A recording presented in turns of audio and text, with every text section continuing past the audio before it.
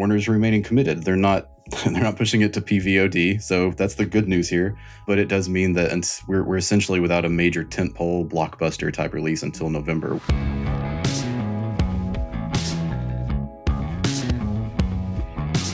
This is the Box Office Podcast. I'm Russ Fisher, the editorial director of the Box Office Studio, which provides editorial content to movie theaters.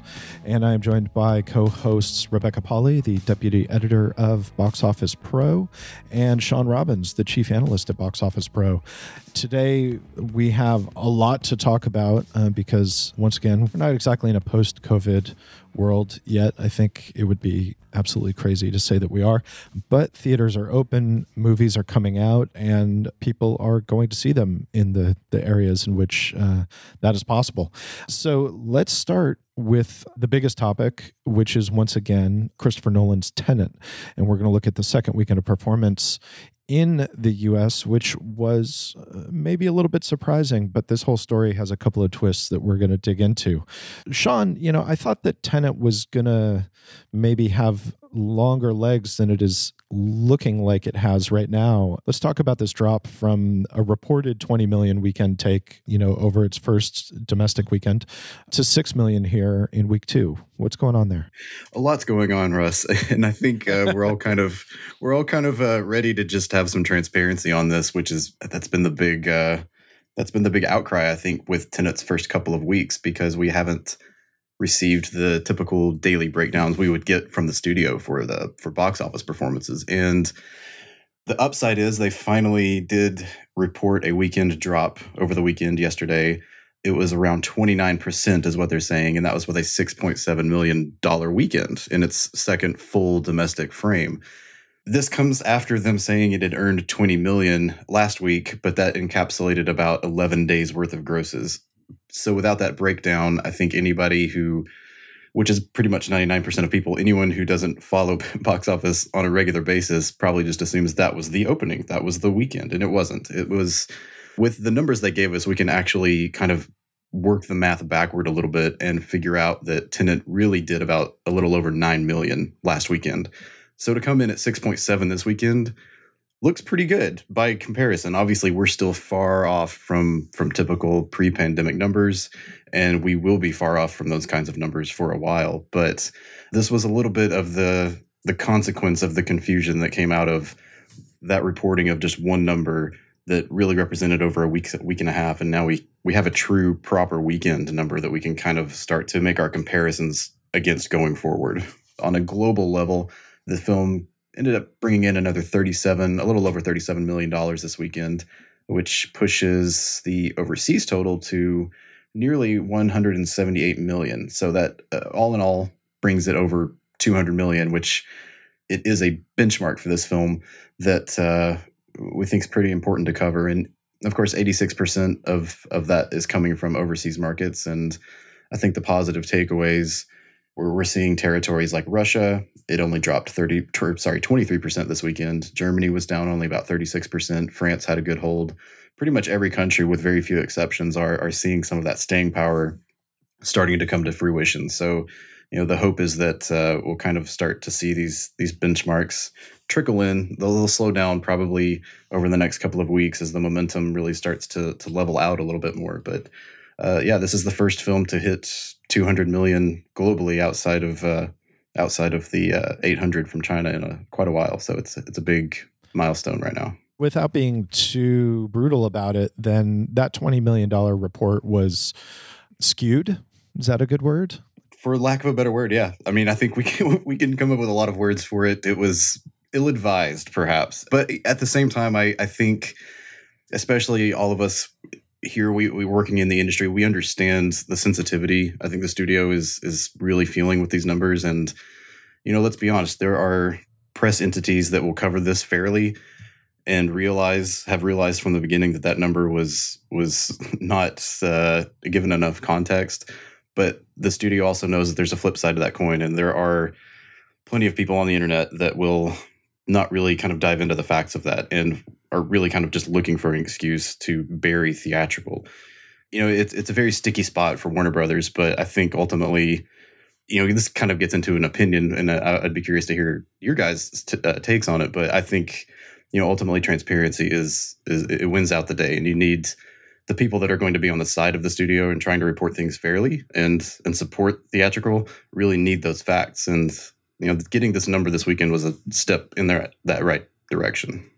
I agree. I mean, I'm seeing some people with the line, oh, they tried to sneak those extra days. They tried to sneak the Canadian gross in and pretend that it was an American opening weekend gross. And that's not necessarily true. I mean, the North American grosses, they're always US and Canada folded in together. But certainly they could have been more forthright and more just straight up give people the data. And I think there would be less room for, I mean, I don't even want to say interpreting things in different ways, because you could do that anyway, but just straight up confusion. That's something I was kind of worrying was going to happen over the past few months, where you have these major studios, not Warner Brothers, admittedly, going to VOD, putting some titles on VOD that initially would have been theatrical. And in the VOD world, you don't have to consistently report numbers. Even with the movies Netflix, puts in movie theaters, those numbers aren't necessarily reported consistently, every day, every time for every movie. So I that was something that I worried would happen, is they're going to get a little too used to cherry picking the box office numbers that they feel good about and that they feel like can help them control the narrative. And maybe that's a silver lining here, that, we're seeing a course correction and Warner Brothers realizing maybe they need to go back to the basics on this and just give us the numbers. So that being said, do you think that we're looking at a future where VOD reporting, or the trends around VOD reporting, become more applicable to theatrical? That's a tough question. I hope not. I hope not. I mean, initially I started out hoping that VOD standards for box office reporting would go more in the direction of theatrical. Right. Yeah, I think we all wanted that. Yeah. I mean, I think another kind of positive sign here is that when the weekend started, we were kind of hearing these murmurs that Sony was going to follow in those footsteps and only report one weekend figure for the Broken Hearts Gallery, because that opened domestically this weekend. But on Sunday morning, they ended up providing a day-by-day breakdown, Friday, Saturday, Sunday, which is something we still haven't had from Warner Brothers. So everybody's rewriting the rule book at the same time, and every studio is going to play it a little bit differently and more cautiously. But really, maybe it's an optimist's view, but I think long-term, this is just for the now. We're too ingrained, and I think studios and exhibitors are too dependent on these detailed releases of information and box office information that it's almost impossible, I think, to go backward and lose that level of detail. I mean, especially now you take into account discounted tickets. I mean, $20 for a drive-in, so how many tickets is that per person for Tenet? Like, it's complicated enough already. For sure. Yeah, that's true. And then when you factor in there's a huge difference in the business model between traditional theatrical circuits and what are functionally data companies and digital companies like Netflix. They do business very differently, and it's easy to see how Netflix can obscure their true numbers because they hold everything. But when it comes to theatrical, you've got more companies in the mix. There are different sorts of real transactions that are going on. There's an individual financial transaction per ticket, which is not the case with Netflix. So there's more tracking that can be done there, whether or not the studios want it to happen necessarily. So it seems like ultimately the theatrical is going to will hopefully retain and continue to go by the same reporting standards that we've seen, that we hold as a constant or an expected deal there. Though, as we know now, I mean, we're not going to have another new major release to kind of test out how studios are going to give us box office because Wonder Woman 1984 got delayed. Yeah, which is the other big piece of news here. So that's our other big news. Yeah, let's. So Sean, what are we talking about as far as like the high profile schedule as far as it goes for the next quarter? Right. Obviously, Wonder Woman was kind of that next big movie that the industry was really hoping to have in October, but I think it was kind of an unspoken inevitability that it was going to move. Even with Tenet out there was, even before Tenet opened, I think there was this immediate understanding that there's a very strong possibility Tenet is going to need more than 4 weeks by itself to do all these things the studio and exhibition wants it to do. And that ranges from just making money to just bringing people back in waves and allowing major markets to reopen. I mean, we still don't have New York and LA and San Francisco, among others. So it's still, I think Wonder Woman moving to December, on the positive side, Warner's remaining committed. They're not pushing it to PVOD, so that's the good news here. But it does mean that we're essentially without a major tentpole blockbuster type release until November, which for now would be Black Widow on that first weekend. Frankly, we still have to be cautious and not take anything for granted. We're all hoping nothing else moves, but we're now talking about 4 tentpole movies on the schedule for November and December, and that's going to be a big transition. It wouldn't be surprising if at least one of them moves, perhaps 2 of them. Right. So Candyman moved as well, albeit right, I forgot, that's to 2021, not to the Thanksgiving Christmas corridor. But yeah, that November, December is real crowded in a way that normally would be in a different year would be normal. It would be completely normal to have 3 new movies coming out on Christmas. But this year, Sean, as you spoke to, there's a real danger of these films cannibalizing each other's, market share. So, I mean, I don't know. Now you have Wonder Woman 1984 coming out on Christmas. The week before, from the same studio, you have Dune. Dune moves now, right? I mean, even though they've already started doing marketing for it, so that's another wrinkle in it. I mean, they just had, that's the thing, is they just had that kind of splashy trailer debut and all that. And to be honest, I wonder about the degree to which that marketing debut for Dune, which anecdotally in my circles certainly seemed to do very well. I'd love to know from Warner Brothers' perspective how Dune performed, how that first trailer performed, and how they feel about it right now. But it seems like that debut was very much a test balloon for, okay, do we keep it in December? Can we make this movie what we want it to be, things being what they are, or do we need to push it? A couple of days later, Wonder Woman pushed to the week after. So now you've got their 2 films right there. And yeah, I think the obvious assumption is that Dune moves, but this year is a year in which no obvious assumptions are necessarily reliable. I mean, I would have thought no way they would ever move No Time to Die, which, as we know, is the first major film to move because of COVID. They planted their flag in November, and they still have been putting out new marketing even up to this morning. So it's not like they've kind of gone underground and it looks like they're about to move. But you're seeing a Universal title, granted from a different studio, just announced that they're being released the week before. A Neon title announced they're coming out the week before. Black Widow at the beginning of the month, just a few weeks. And granted, a lot of these are, counter programmers. No Time to Die is obviously a huge draw. But is November just going to get more and more crowded? Are more studios going to try to kind of plant their flags in those months, and then we're just going to see an exodus of people to Q1 of 2021? Like you said, never say never. I don't know if there's also the domino effect too, because every time something's delayed, it's pushing everything down the slate into 2021. And now, when you look at that 21 calendar, there are a lot of options. There are a lot of big movies coming out. So even though it seems inevitable for Dune to move, and it might be smart for it to move if the market's not ready for it within the next month and a half or 2, because they need to plan out their marketing for it. But where's it going to go? I mean, that's kind of, I think, the added challenge that studios are facing now. So, and when we were talking before recording about where each company's fiscal year ends, and after the AT&T merger, it looks like Warner Brothers' fiscal year ends with the 31st of December. And so, does it make sense for a company like Warner Brothers to get those 2 big movies out into the world while they're still in the 2020 fiscal year? Is that a consideration there, or is that ultimately a detail that kind of becomes subject to the whims and the unpredictabilities of the marketplace along with everything else? I really wonder about Black Widow. I mean, that domino effect just within the Marvel Cinematic Universe is obviously huge.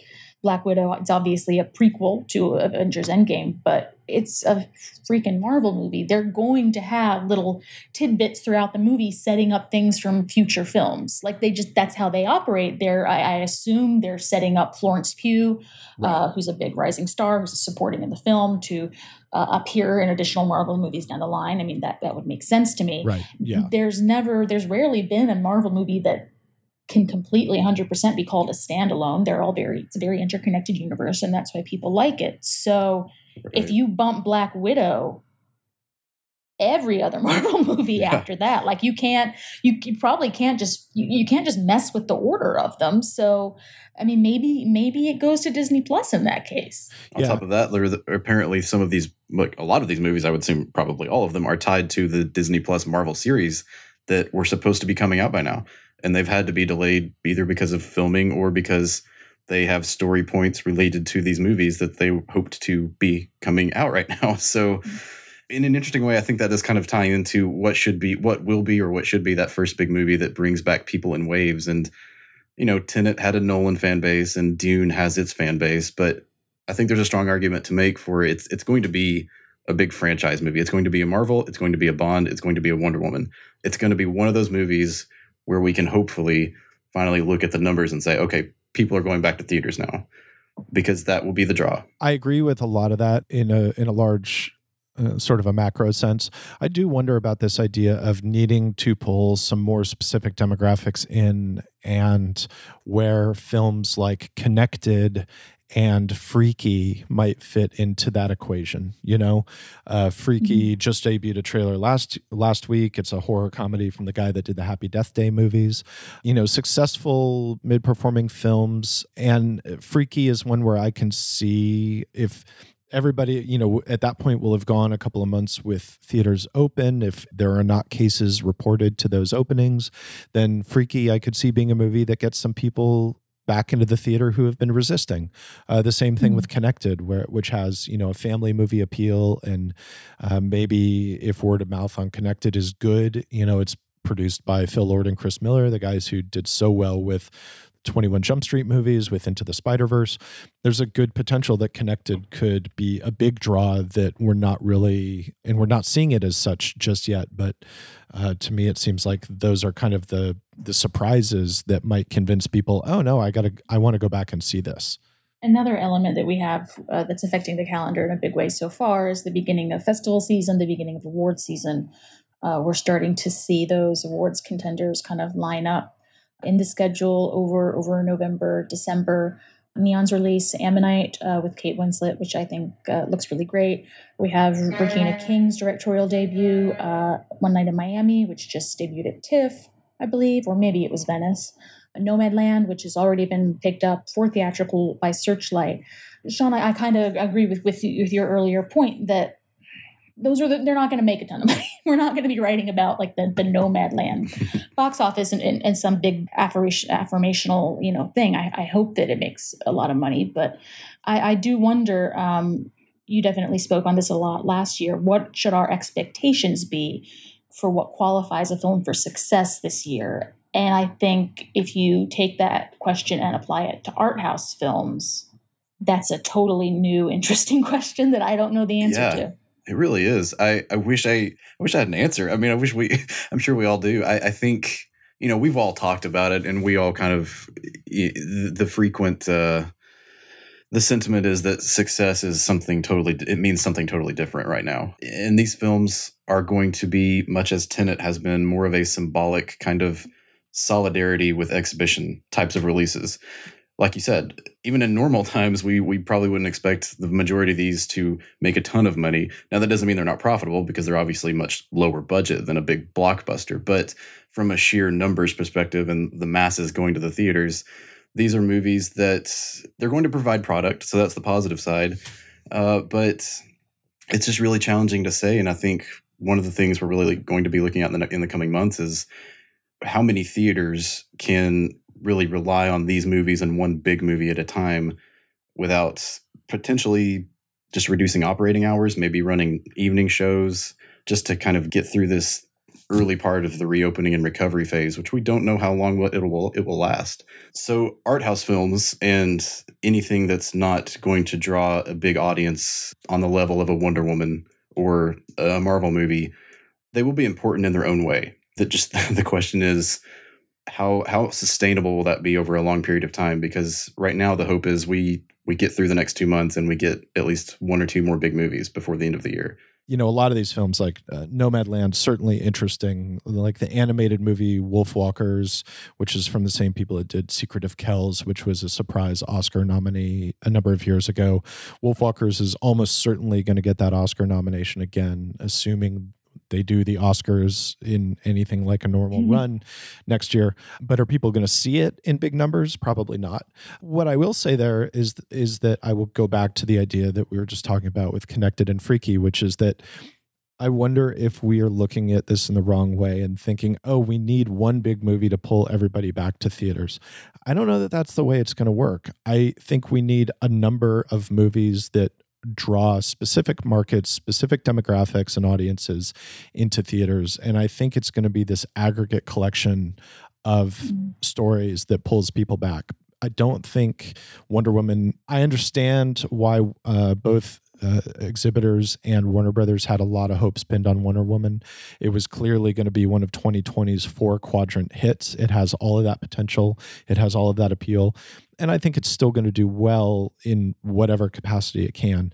But I do think that we're going to see, you know, some individual movies bringing smaller, more specific demographics back into theaters, and that we need that ultimately whatever the return looks like as a whole is going to be as much due to those movies and their effect as it is to any one, you know, for lack of a better term, like killer app.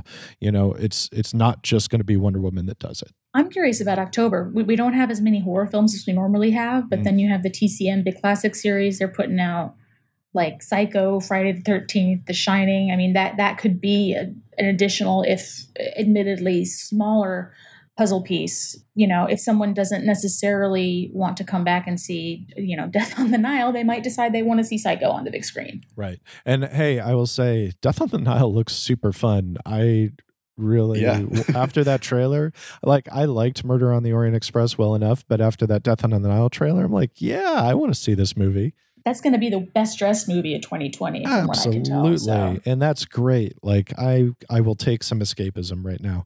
The other thing I think that is we should not overlook is the Coming to America sequel, which Paramount still has lodged in mid-December. And that's another one that I think has huge potential to draw bigger audiences than I think a lot of people are maybe expecting right now. And that's the same release date as Dune. So I don't know, are Paramount and Warner Brothers going to be playing chicken on that release date? Hey, you know what? Double feature. This is what double features are made for. Let's see Dune and let's see Coming to America Dune and Coming to America. Back. You can choose which one is first. You know, you can decide what sort of note do you want to exit the theater on. And I think there's a little something for everybody. Thank you for that, Sean. And we will leave you now to ponder a world in which maybe Tenet will make it to 300 million globally and be one of the biggest movies of the year as a result.